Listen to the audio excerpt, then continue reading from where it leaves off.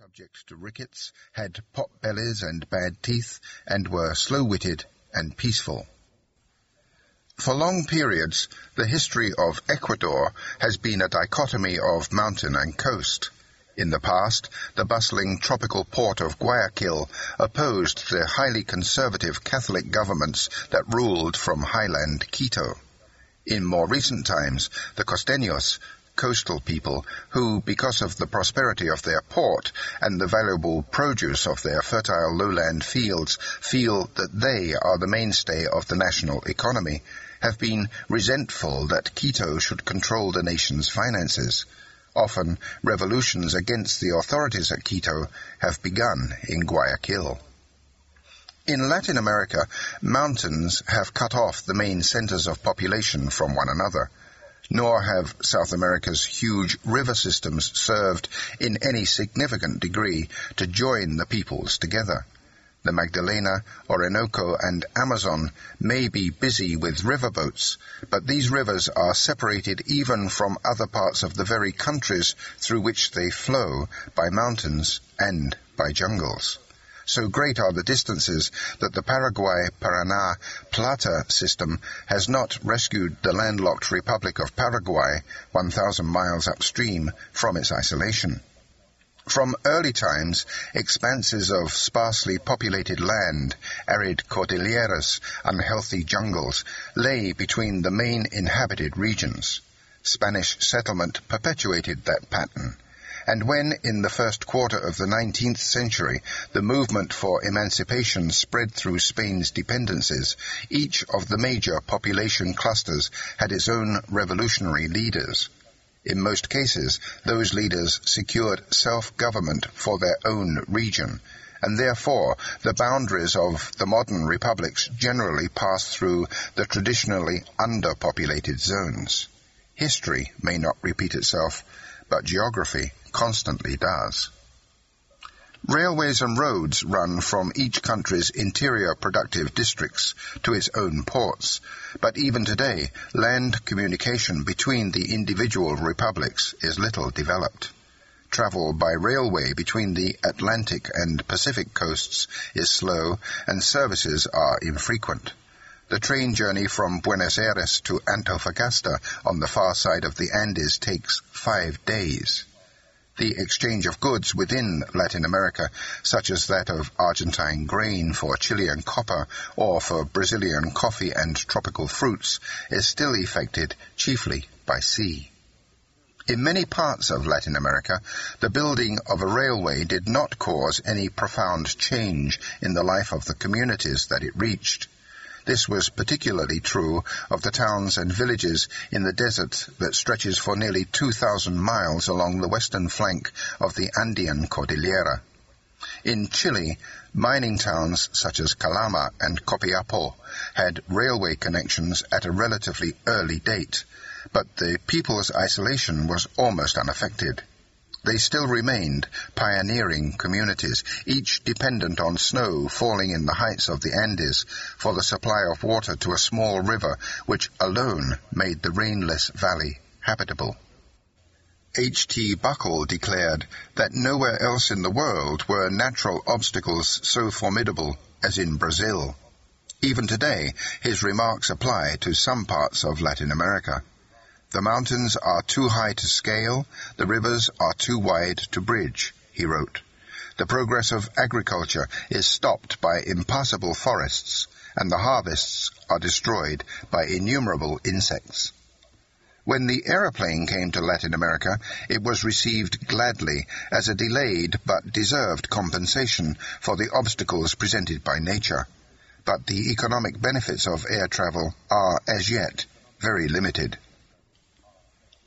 A civilization in the making. The Latin American republics differ among themselves in many ways. Each has its own national traditions and heroes, its own personality. For example, the traveler who crosses the Rio de la Plata from Buenos Aires to Montevideo feels that he has come from a rather arrogant city to one of less tension and less pretension, although nothing but an estuary divides them. Nevertheless, the Latin Americans in general have much in common. They still have a powerful Iberian heritage. They occupy together one vast area, prolific in natural wealth, prolific in deserts, which is far distant from the regions to the north, where the course of modern history has been decided. The whole of Latin America, until recently, has been on the margin of world history. But the gap is narrowing, and most Latin Americans who have thought about it believe that when they are ready, or are compelled, to play a really active part in world affairs, their intervention will somehow be distinctively Latin American. The Latin Americans are not merely transplanted Europeans. The Indians of the plateau and the highland valleys taught the Spanish invaders to adapt themselves to strange surroundings, to sleep in hammocks and to paddle canoes, to smoke tobacco, to use the local medicinal herbs, to eat maize and potatoes. Thus the Spaniards entered into close relationship with the new land.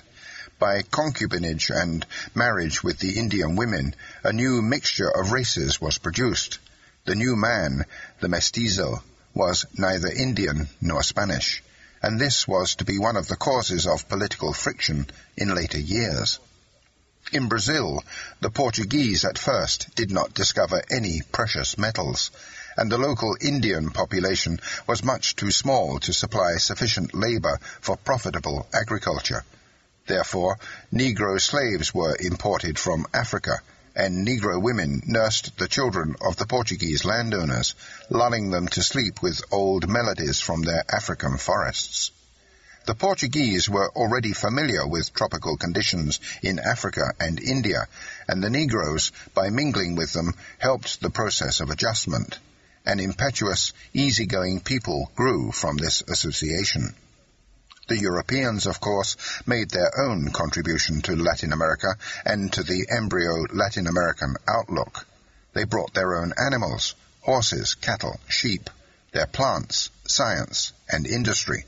They added their own culture, the Catholic religion, and their laws.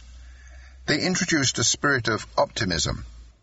Long before the birth of Columbus, Europeans had imagined that an earthly paradise, a land of plenty with a perfect climate, lay to the west across the Atlantic Ocean. In the early 14th century, its features had been defined in an English poem.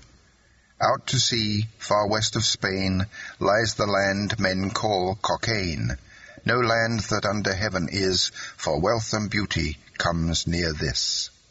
Nearly 200 years later, Columbus wrote of the Caribbean landscape and described the abundance and fertility.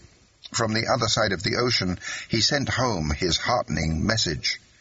The island and all the others are very fertile to an extraordinary degree. There are many rivers, good and large, trees of 1,000 kinds, and I am told that they never lose their foliage. Some of them were in flower, and some with fruit. It is a land to be desired, and once seen, never to be left.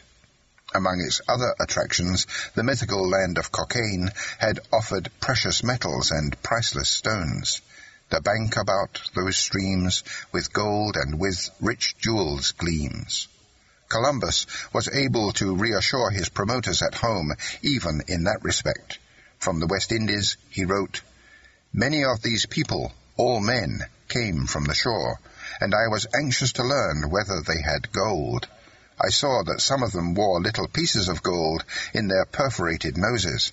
I learned by signs that there was a king in the south, or south of the island, who owned many vessels filled with gold."